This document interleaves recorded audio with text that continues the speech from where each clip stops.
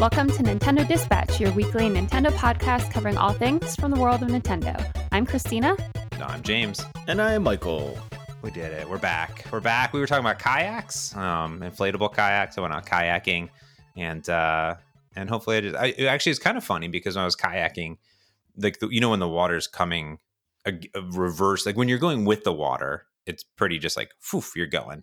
It's but easy, when you're going, when you're going against the water, I was going with other and it was kind of the first time because we mostly just kayak on very still water. That's the ideal scenario, but it was very chill. It wasn't like a big thing, but I heard like ta ta ta ta ta ta. I'm like, oh no, I'm losing air. That's what I told her. I'm like, I'm losing air. And she's like, no, that's just the water, you idiot. I was like, oh, okay. I was like, oh. She's like, I have that too. She's like, if I'm losing, she's like, if you're losing air, then I've been losing air for an hour. And I was like, okay, losing air. Here's me on the lake. I'm losing air. I'm going down. It was great. The ship is sinking. Yeah. I'm waiting for the day because it is an inflatable kayak, but we've gone out quite a few times and they're sturdy. We've gone through very shallow water. I'm sure if I hit a rock or something, it would. But I don't know how normal kayaks. I think if you hit something with a normal kayak, that's probably trouble too, right? I mean, if you get the plastic ones, I think that they're pretty robust. Yeah, like a wood We'll one. probably just get like a little scratch on the plastic, but you just got to be careful as well. It's not as big of a deal as a blow up kayak. Yeah, it's funny you say wood. I have been thinking because I've been looking into kayaks as well and trying to price them out and see them. Like they're surprisingly expensive, and that's what got us talking about your new inflatable one. I was like, oh, that'd be kind of cool. You can just pack it in and you got this, and it's more reasonable price, especially if you are doing it a couple times a year as opposed to this is sort of you do this every weekend. You're hardcore kayaker, which I am definitely not. But I was starting to think, what if I just built my own kayak? I did my own canoe. How much harder could it be to just put a top on that sucker and go to town? So I may look into finding plans and maybe build my own. I thought that would be That'd be cool. Mm-hmm. Yeah. The question is, fancy wooden kayak. Yeah, what are the material costs on that? The material costs for the canoe that I built. Now, granted, this is going to be smaller, but it also has more on it. Like you're going to do the whole top half, right? Yep. So it could be a wash between the dimensions, but my material costs were roughly $400. Okay, so not terrible. But the benefits of building my own canoe, at least, were if you were to buy a canoe with the same specs and hull design and weight, you're looking into the thousands versus the 400 that I spent on materials. So I would imagine it'd be very similar to a kayak. My canoe is 35 pounds. So it doesn't weigh anything. It's a 2-person canoe. Whereas if I built my own kayak, now you're looking at probably 20 pounds and versus, those plastic ones are 40 pounds, give or take. And you're looking into performance. The lighter they are, the more expensive they get too. Yeah, exactly. The specs that you start to look into where it's like handling and, this is something where I would be using it. I throw it in the back of the truck, drive down somewhere and just, you want to be able to carry it to a stream and toss it in. Maybe building my own would be, much lighter and more versatile that way. I don't know. I'd have to see if there's any plans out there though, because I've never built my own kayak. So I have to see if that's even something that's possible. Yeah. If anybody out there has, send it our way. Yeah. Yeah. Send us some info. Mm-hmm. I like that. Well, let's get to some news now that we got our kayak news of the week done. Christina, I think literally 1 minute after we recorded the podcast, Nintendo decided to have another video showcase. Classic. Yeah, they decided basically right afterwards, Nintendo Dispatch, we said we're going to do one, so I guess we have to now. But yeah, so there was a Nintendo Direct Mini. I'm sure everybody has heard about it by now. And it ended up being a partner showcase. And it showed mostly like third-party games. And it was very short. Now, the Western version, the English version, showed 3 games. The first thing was Cadence of Hyrule. They mentioned that it was getting 3 DLC packs, a season pass, and a physical edition. The first DLC pack is a character pack, which is available now. And the other 2 DLC packs, which are called the Melody and Additional Story Content packs, are coming by the end of October.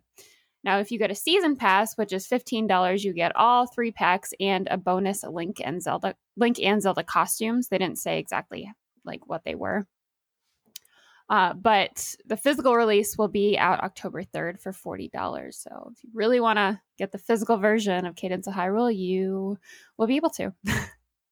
The next game they talked about was Rogue Company, which is an online shooter by Hi-Rez Studios, and it is available now.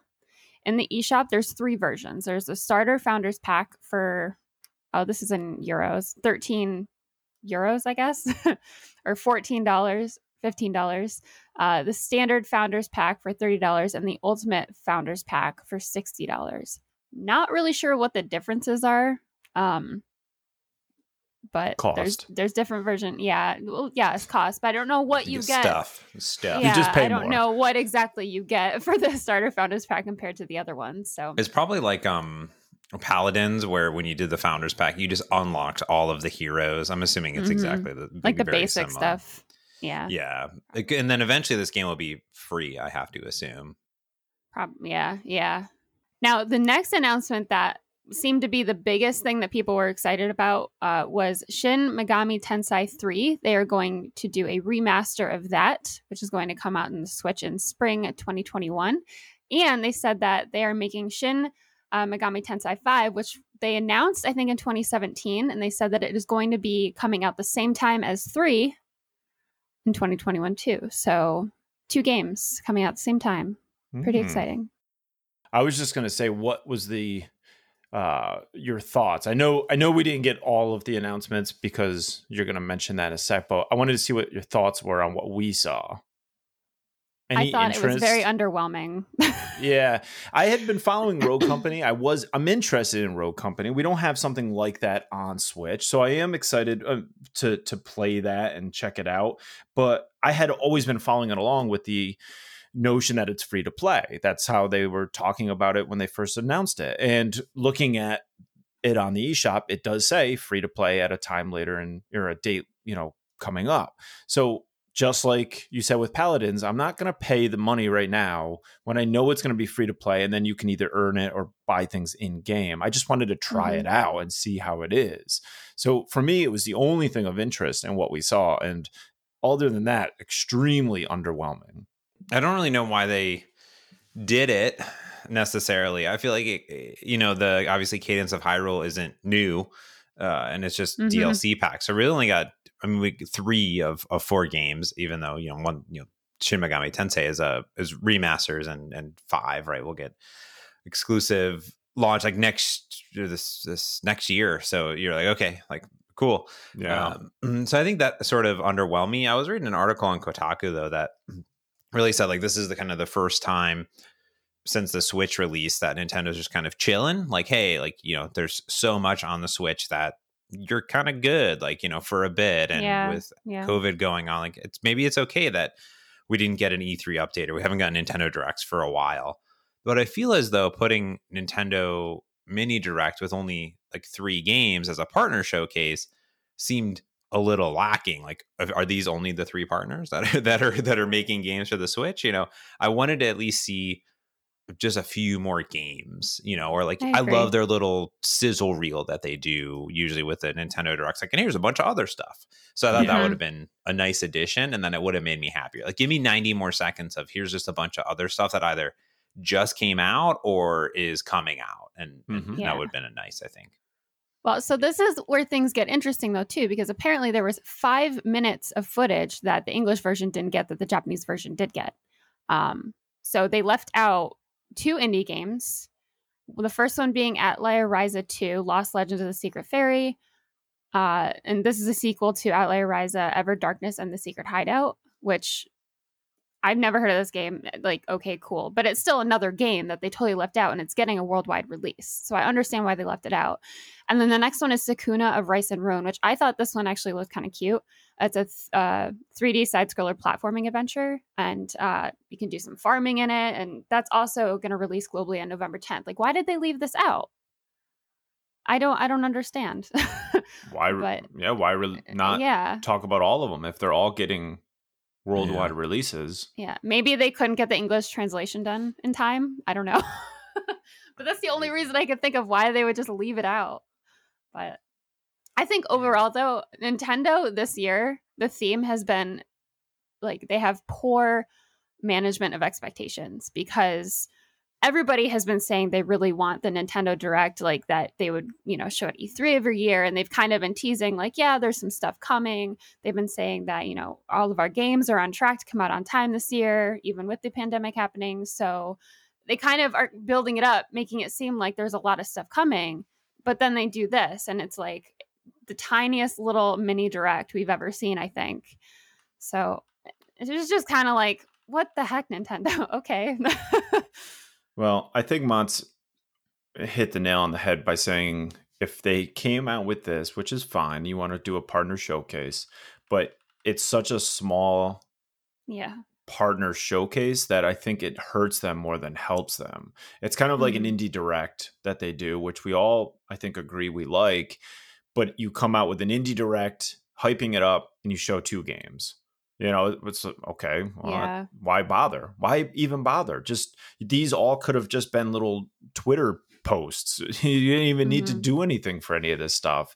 And why make a whole direct about something that really, I don't know. I think people do want more, and I'm okay with Nintendo saying, we're just kind of let things happen, let it settle, let people play what you want. But trickling out these little notes and pieces like this makes me feel like Nintendo doesn't have anything going on. It's almost like, well, why are you showing this?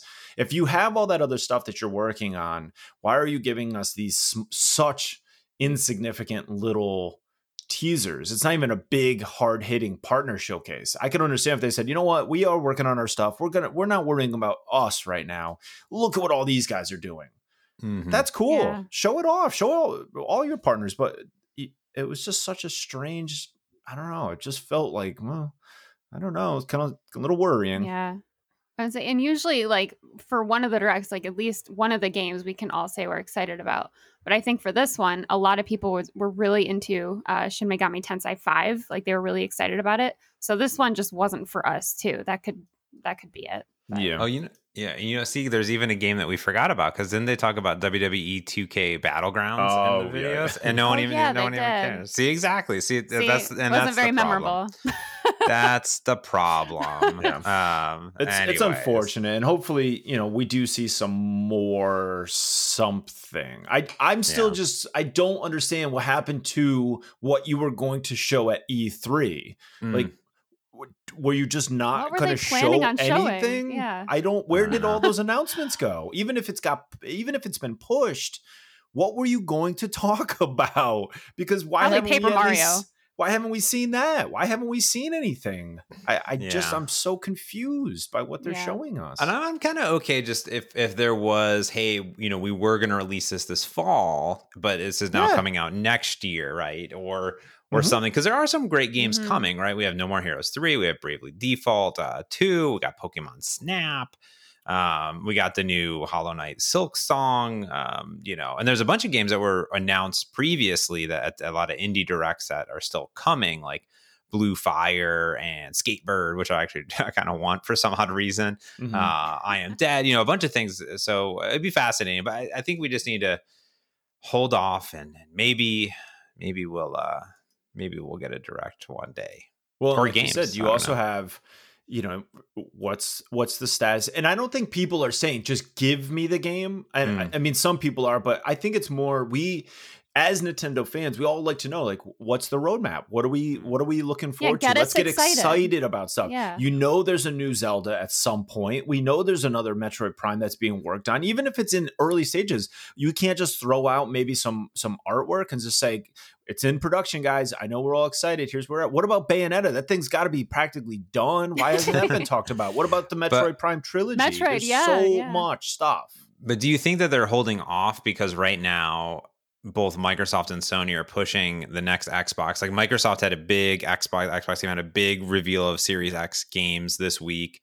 Sony is slowly trickling out PS5, its new spaceship design that will not fit underneath my entertainment console. Do you think that maybe they're just like, in a wait and see pattern when they're like, hey, you know what? Like basically no one's going to pay attention to the Switch this fall because all the money is going to go there. I mean, I think that's a mistake, but I don't know. I would say it's a mistake because I think that there's a lot of people like us that I'm not entirely convinced at the moment at launch I'm throwing X amount of dollars, however much that is, at an Xbox or a PlayStation at launch, right? I may not either have it or just not want to buy into it right away. But a $60 game for a console I already own, I would be all for it. And I'm hoping that they're waiting till like, here's the price, here's everything. Okay, we're rolling this out. And then Nintendo says, oh, well, for the holiday season, here's the trilogy for Metroid Prime. Bayonetta is going to be coming out in January. You know, like I'm waiting for them to hopefully have a big sort of reveal that they just haven't done, because you would think they would want something to stay in people's minds, even if they know people are going to be buying the new consoles. I feel like you can't slip and just not show anything. That seems like a misstep to me, to not have anything to compete with the new consoles. Yeah. I don't know how. I mean, it'll be a fascinating release because there's still not a lot of information about either of the new two consoles. So that could be. I mean, it could be time for Nintendo to shine. Granted, if I assume production's back up to scale, it could be this great thing. I wonder if they're going to. They got to do a bundle for Christmas. I assume that would be cool. Yeah. They'll always do it, right? I am curious just to see what happens this fall, and we'll track it. We'll keep you up to date, but we'll see what they do. Yeah. And I think for all of us, we come from a place where it's exciting. Like we want to, it's not a agreed, like I need more games to play. We have so many games, but it's just, we love a system. We want to know that that's still kind of, it's had such great couple of years. Like, let's keep that going. It's been exciting. Yeah. Earlier this week, Nintendo released its annual report, and some of those things to me, were kind of surprising. They did give the average age and salary of some of their employees. They do have almost 2,400 employees. The average age is 39.2, which is higher than I was expecting. The average length of service is almost 14 years. And the average annual salary is about $87,000, which is pretty good. And then maybe even more surprising is that they gave their Nintendo directors what they earn, and it's modest in comparison to the industry. Shintaro Furukawa makes $2.4 million. Miyamoto makes 1.8. Takahashi makes 1.24. And I know that sounds crazy to say, oh, that's a modest, but if you compare that to the CEO of Activision and the CEO of EA, who both recorded 30 million according to last year's report.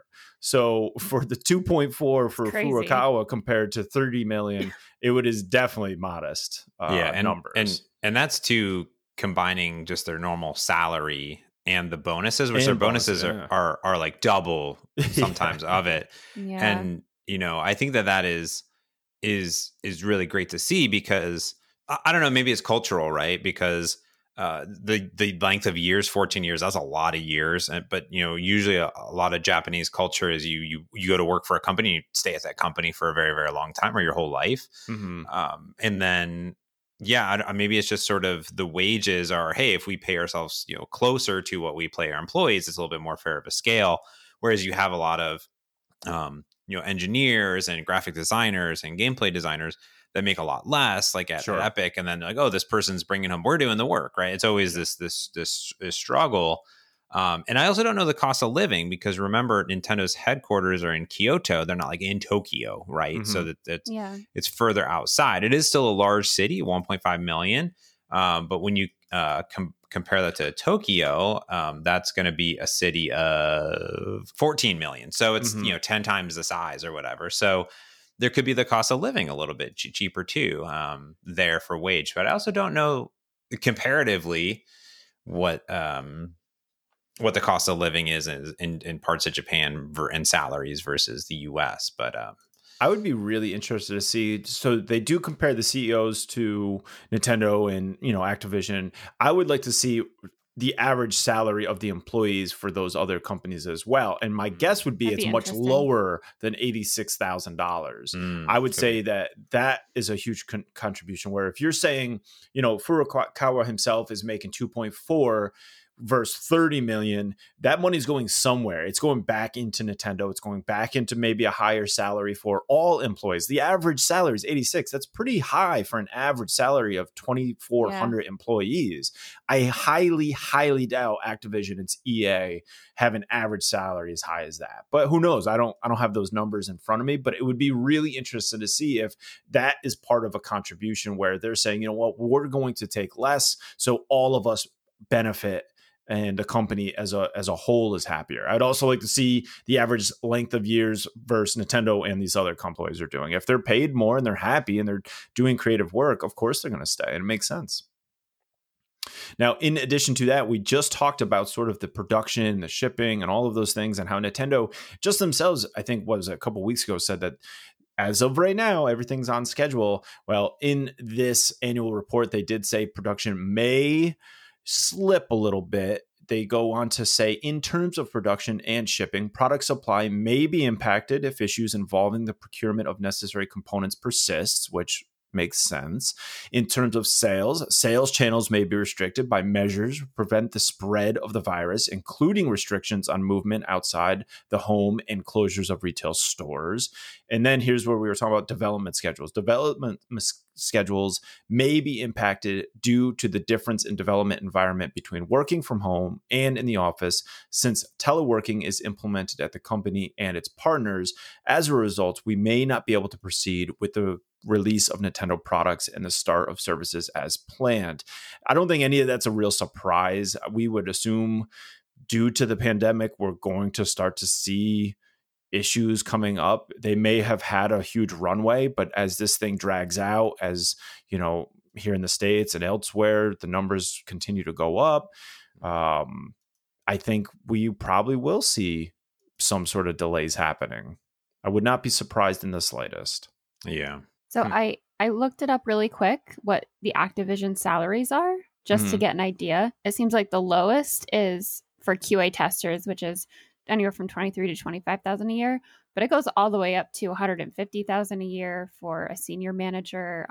It's seems to be around average, probably in between 70 and 80,000 a year. Well, maybe that's standard. That's my guess. So yeah, I'm not sure, but it doesn't seem like it's as super low or anything. So my thinking would be they have a lot more people, so it would drive their average down.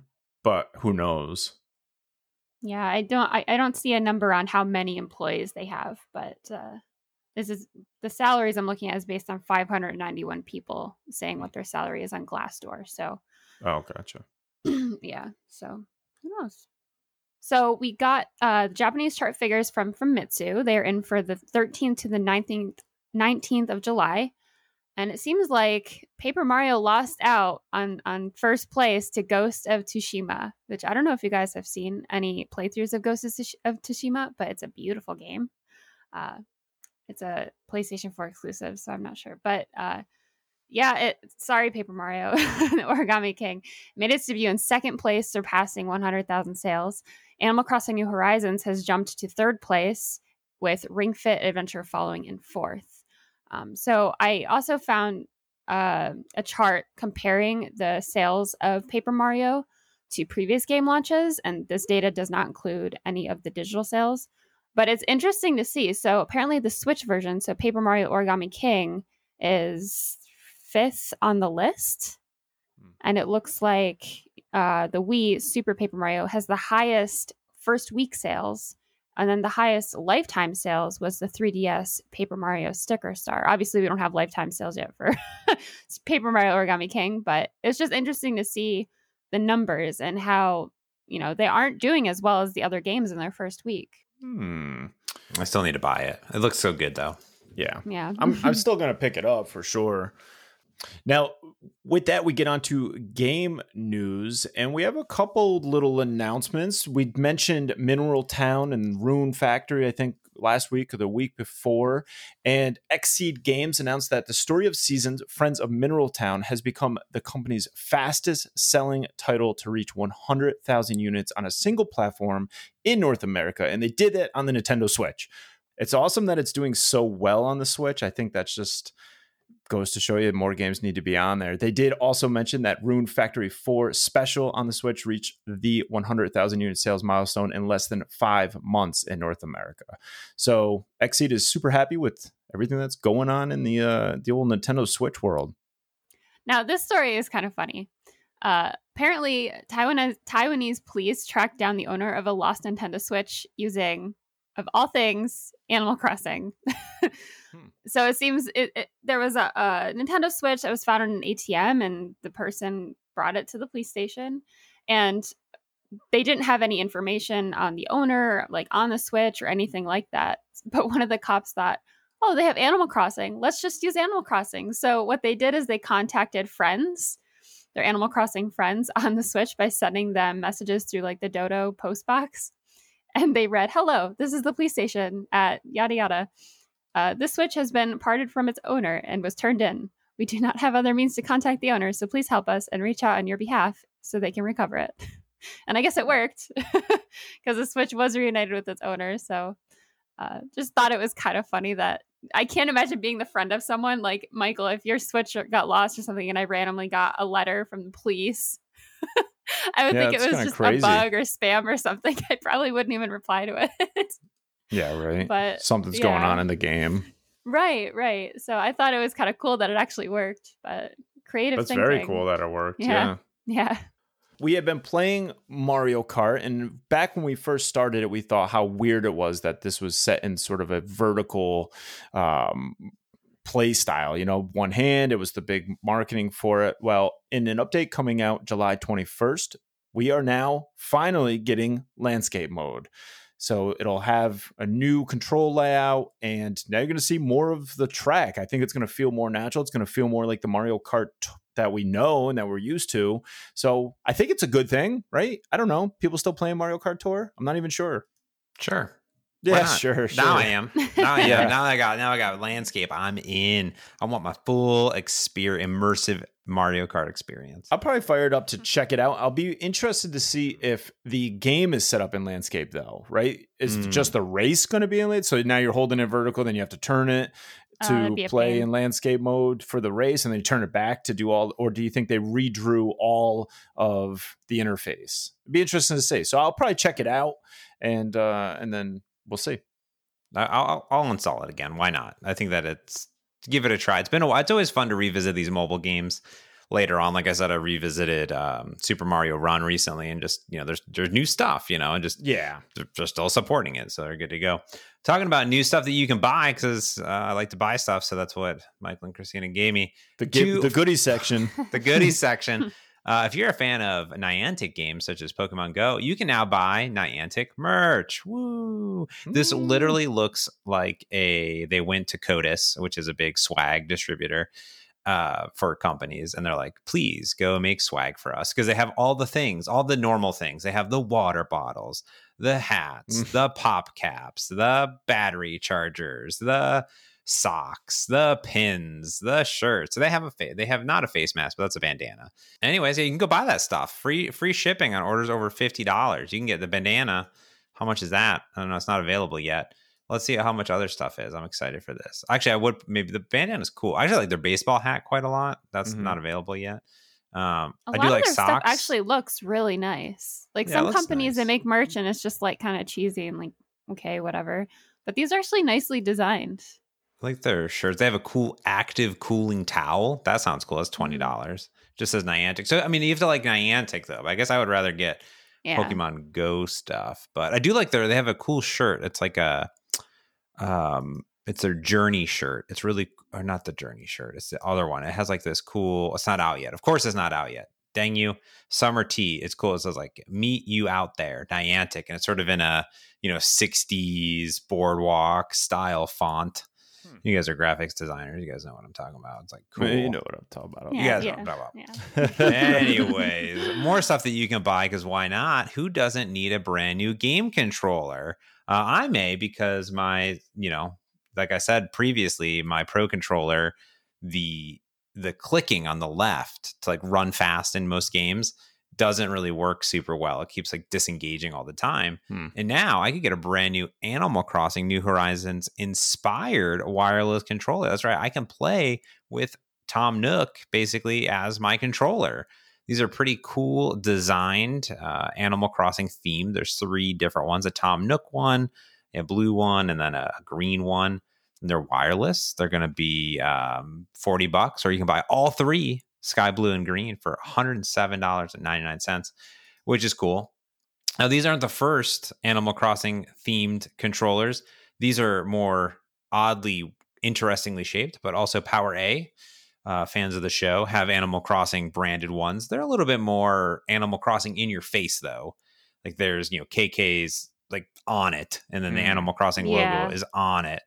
So if you want those, cool. But yeah, they're a little bit more in your face. These are a little bit more kid family friendly looking controllers from a company called Stoga, which I'd never heard of. Stoga. When you go to the Stoga website, you can buy a lot of Animal Crossing stuff. They have Animal Crossing plush pillow sleep eye masks for men and women, which are all Tom Nook. There's like Tom Nook heads, Tom Nook sleep masks. This is amazing. Wow. They have Animal Crossing. They have a lot of Animal Crossing stuff, which is crazy. So I have to imagine that they actually have Tom Nook Joy-Cons that are coming in August, detachable ones. Wow. Mm-hmm. I mean, they have to be officially licensed to get this stuff, or else Nintendo would shut this down. Sure. That is for sure. But these Tom Nook plushies, who doesn't want to wake up next to Tom Nook every morning? That's what I'm saying. I think that the Animal Crossing Pro controllers that they have are really nicely done. Like you said, subtle, but cute. If that's your thing, if you're really into the Animal Crossing, or if you pick up maybe the special one for the kiddos this holiday season, this would be a cool complement to that. But I think they're cool. Yeah, I'm in. Yeah. In for 2. In for 2. Well, I mean, maybe no. Nah, should I? No. Buy all 3. No, not doing it. Oh, okay. I do like that they do have the Joy-Con controllers in the mint green and the mint blue and the light green, because we haven't been able to get our hands on the official ones. Yeah. So it's kind of, it's tempting, especially since my Joy-Cons are not doing so hot. But yeah, that's cool. I like them. Mm-hmm. So that does it for the news and the goodies this week. Now we're moving into the top 10 bestsellers. In first place, we still have Paper Mario: The Origami King. Second place is Animal Crossing: New Horizons. Third, Minecraft. Fourth, Story of Seasons: Friends of Mineral Town. Fifth, Mario Kart 8 Deluxe. Sixth is Super Smash Bros. Ultimate. Seventh, Minecraft Dungeons. Eighth, Overcooked 2. Ninth, Clubhouse Games 51 Worldwide Classics. And 10th, Spyro Reignited Trilogy, which is actually 50% off at the moment. So not a whole lot of new things in the top 10 this week. But we do have one new game in the top 30. In 25th, we have Carrion. Carrion. And we talked about it last week. It's Carrion. How to say it, but Carrion. Okay. Carrion. Yeah, Carry one of our listeners, Eric, tweeted us after, and he said that it's Carrion, rhymes with Marion, and it actually means dead meat, as in literally rotten flesh. They said that the only way I know this is because I read a book called Carrion Comfort years ago and had to look it up. So thank you, Eric, for filling us in on how to say that. And Carrion. The definition, because we did discuss, where the name came from. So there you go. It means dead meat, which makes total sense for the game. Did any of you pick it up by any chance? No. I saw an article. I didn't include it in the notes this week, but it was talking about you're talking about. It was talking about the image that shows up in your home screen for the game. It's very phallic. Oh, really? It's it looks like something.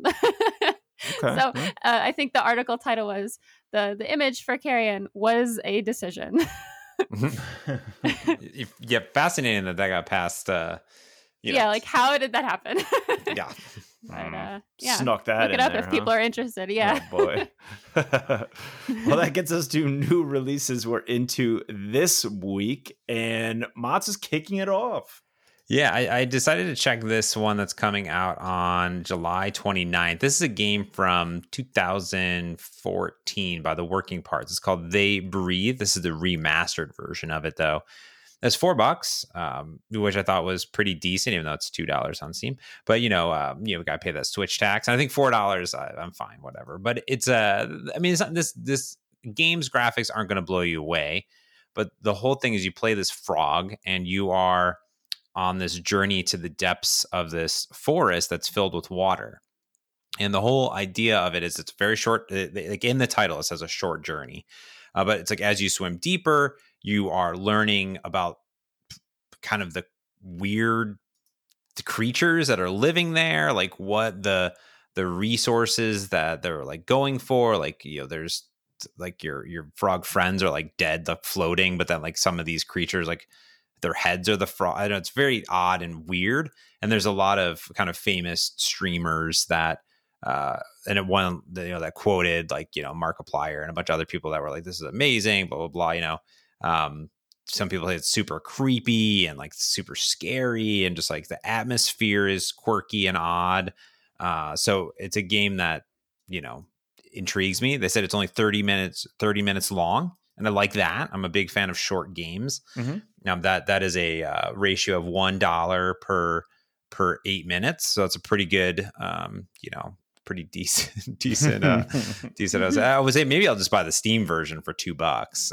Yeah, there you go. I feel like that's a better. Then I got to install Steam again. I'll just install it on the Switch. But it looks fascinating. I don't know. It looks creepy and weird. There's a new local mode in it too. This developer also made the PewDiePie game that Christina loves.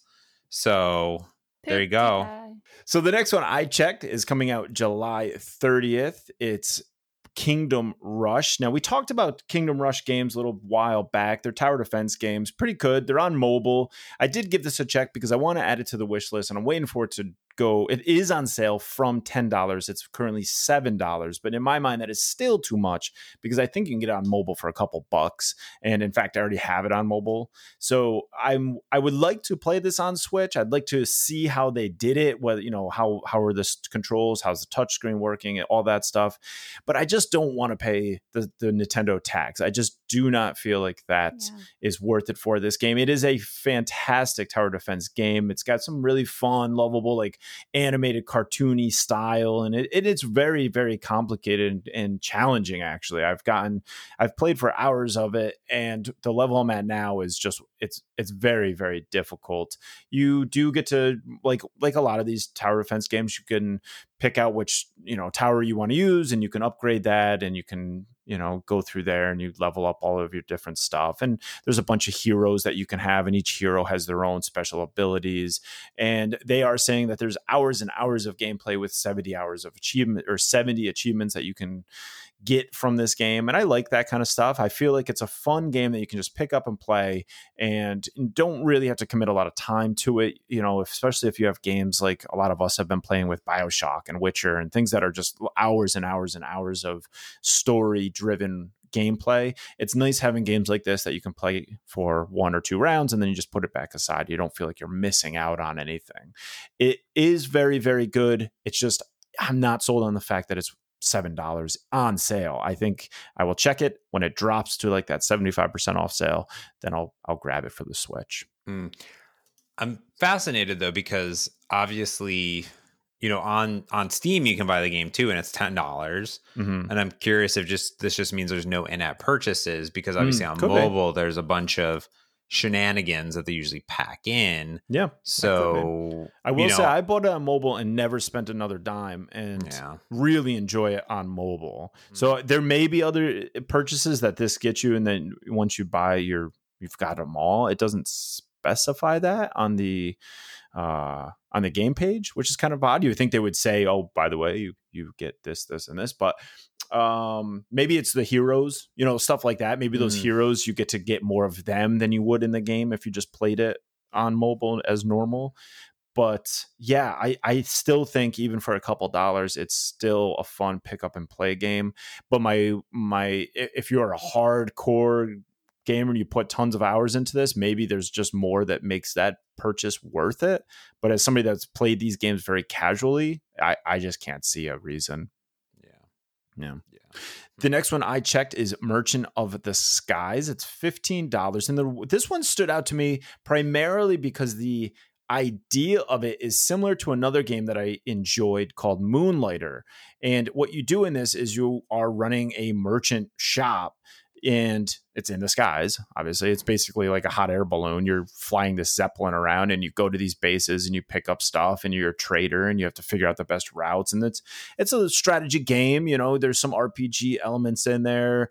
They do have the fact they say that there is I think it said 6 to 8 hours worth of gameplay in this of the main campaign. And they explain it as a bit of an experiment, which makes me a little nervous. I will say that when you're saying it's an experiment, that I don't know how I feel about that, but it does have a cute art style. It does seem to be interesting. I like when you have these management type games with the RPG elements in there. So I was thinking it deserves a check. I'm going to keep an eye on it. Again, when it goes on sale, I would pick this up. I like this idea of an RPG where you're not necessarily the hero going out doing the battling. You're more of like a backup or a help role, and you're more or less supplying stuff. And I think that this one sounds cool in the fact that you're just running a trade company and it's about building a business. I like that. It looked really cutesy art style, sort of more pixelated, embossed or I guess embossed, not debossed, but kind of like an embossed old school. Kind of remind me of those games that those management games that Christina and I like, the ones that are like the ones that were mobile and they just kind of put them on Switch and they're exactly very short. Yeah. The art style reminded me a lot of Forager, which I played a lot of a little bit back, and especially where there's an image of, I don't know if it's somebody you meet in the game or whatever, but it's like a carrot with a smiley face on it, and that is like exactly something you would see. Yeah, like in Forager, that same exact look and art style. So if you've played Forager and you like that art style, this is very similar to that. It has a kind of the tonal range and look of it does feel similar. Nice. Yeah, we'll have to see if we get a code for that one. That'd be kind of cool. The last one that we both checked, Michael, on the 31st, last day of the month, Lost Wing. Just a single wing, not two wings. Just one wing is lost. This is a super fast vertical side scroller 3D, space shooter game. We like that. But anyways, it's super fast. It has like a really unique electronic soundtrack. I liked it via the trailer because it's like high speed. It's on, a vertical track where you're just going fast, dodging enemies, racking up high scores. Lots of ships, lots of playthrough. Looked pretty cool, and it's $7, $8 by Two Awesome Studio. I thought it looked pretty decent. I'm a big fan of flying games where you have to rack up a bunch of points. So yeah, that's why I picked it. But I like how you have to dodge what looks like dishwashers. That's what. Yeah. So it's kind of this futuristic big mechanism, mech type of game. It looks really good. I don't know. Looks it good. Reminded me a lot of playing Wipeout. If anybody's ever played those on PlayStation, it was a very, very similar racing, sort of futuristic racing game where you're flying this little hover like ship. Basically, it looked a lot like that, and I liked had the same sort of electronic soundtrack and all that kind of stuff. So I'm excited to play this again. I thought it looked pretty cool. It's got those leaderboards that we love, and I think it could be a fun one to play and see if we can keep, trying to get the high score and see where we stack up on the world. I was curious after I saw this if you've jumped back into that other game that we were playing a lot of, Super. I don't know what it was. Super Destronaut or something like that. No, I should and check the high. I want to see where our scores are, how far we've fallen. I know we made it to the first page and we were like, that's it. We're good. And then I'm sure it's way off now, but it would be interesting to see with this one, if we can stack up against the best. We'll report back next week. No, I will say it is available on Steam, but it's coming out the same day. It's leaving beta and early access, and it's the same price. There's no Switch tax on this one, so that's cool. I like that. Yeah. Well, that gets us to everybody's favorite segment in the show, What You Playing? And I will just kick it off because I'm playing the same thing I've been playing for the last 14 months, and that is Witcher 3. I did get to a big moment in the game. I don't want to spoil it for anybody, but it does. I am now officially 2/3 through the main campaign. I finished Act 2, which was this giant battle, which was a wonderful. It was really cool because all of the choices and things you do throughout the game kind of can impact how easy or hard this battle is, I believe, anyway. And you ask people that you've met and helped along the way to come back and help you in this battle. And based on what you did, they will either say yes or no, and they will join you, and that kind of helps.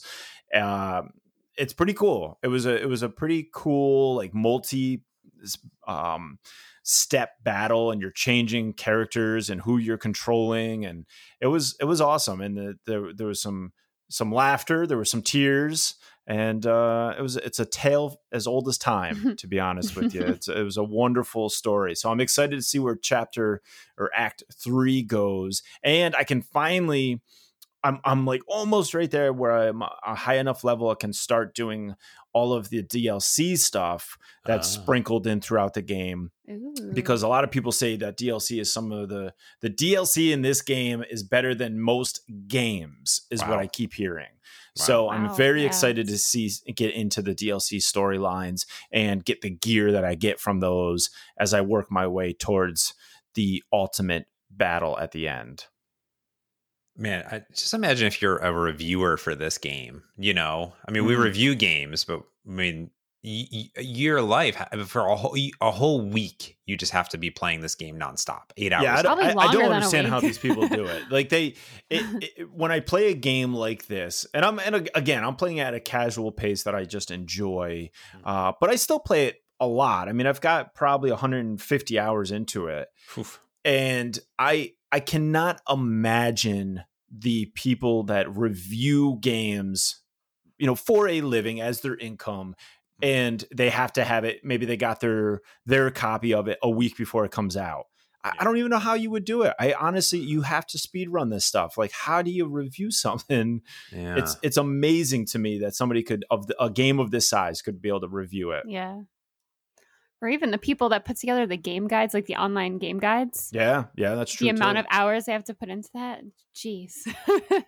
Mm-hmm. Well, I'll go next because I know, Mats, you have a lot. But I finally got to see my family this past week for the first time since Christmas. And like I said last week, I got Overcooked 2, and I did play it with my sister. We jumped into it. We jumped right into the deep end. We tried to play the arcade mode, and neither of us had played before. So we had absolutely no idea what we were doing. So I didn't realize that the story of the game was actually 2-player. Like, the whole thing is a 2-player game.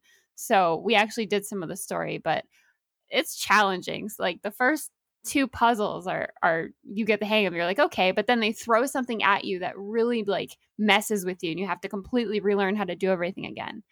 So because of that, I'm tempted to get the first Overcooked just to play that with her next time and see how different it is, because some of the things in Overcooked 2 that they do to you are mean.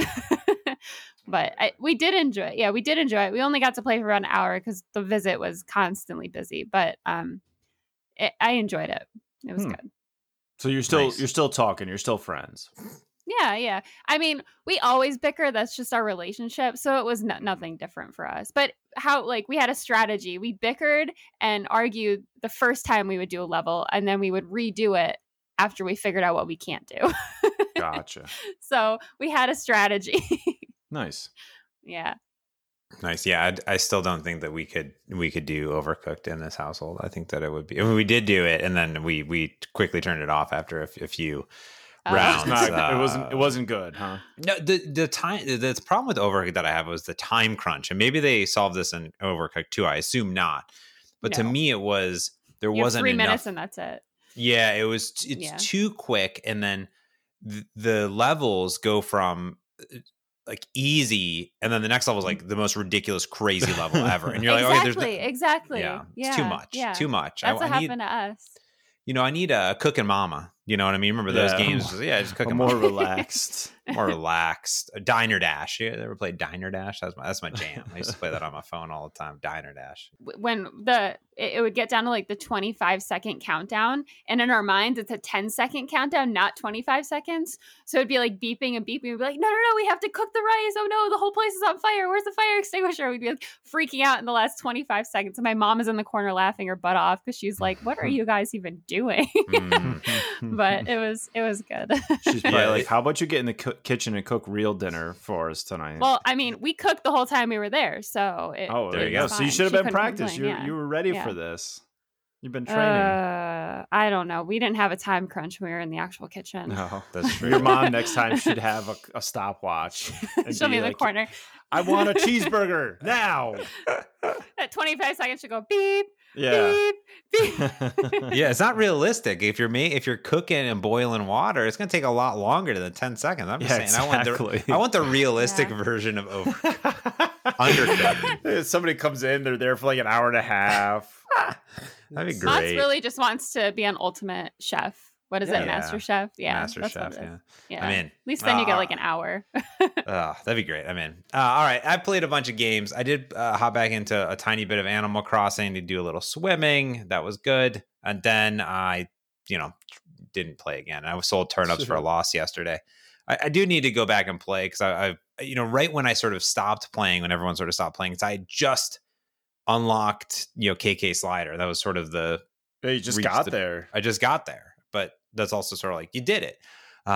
So I got to go back and I got to terraform some stuff and do some stuff. I just need some time to play, but I've been sort of intrigued by some other games. So a few weeks ago, I did pick up Duke Nukem 3D World Tour, and I went to go play this the other night, and I played through the first few levels, and I started to get a terrible headache. I couldn't play it. I felt dizzy. I felt nauseous playing, and I got a killer headache from it. And I don't know if it has to do with like the frame rate, the graphics, the 3D environment that you're in.